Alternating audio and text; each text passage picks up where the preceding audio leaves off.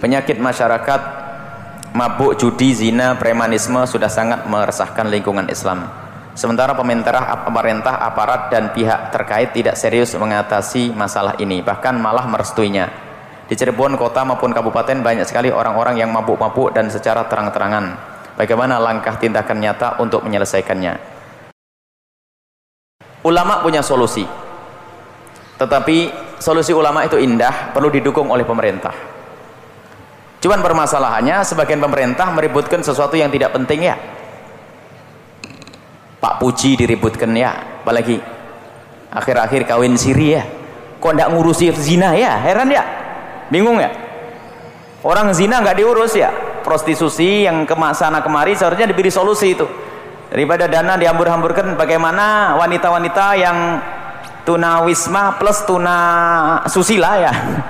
Itu bagaimana bisa beradab, berakhlak. Ini seharusnya ada pembinaan.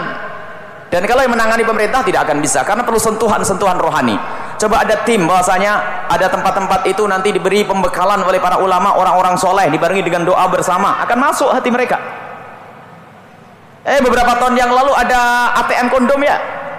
Apa tidak merusak itu semuanya? Jadi ada memang pemerintah itu yang aneh-aneh ya. Kita doakan semoga cepat sadar, begitu saja. Kalau tidak musibah terus nanti. Sekarang ribut digoncang ini.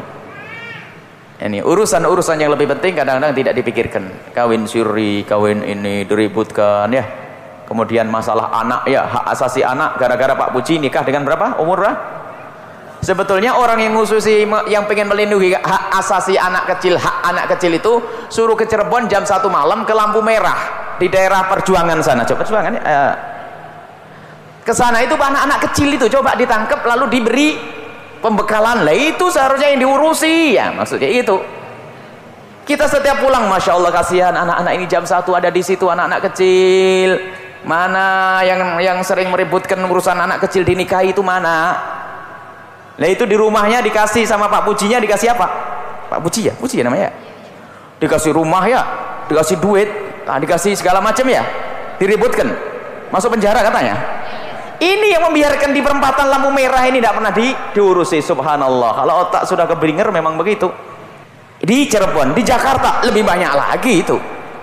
Jakarta, kita juga di Jakarta ada pengajian, masya Allah. Jam 1, jam 2 masih ada orang berkeliaran. Ini kita doakan saja pemerintah. Semoga Allah memberikan kepada kita pemimpin yang sadar-sadar semuanya.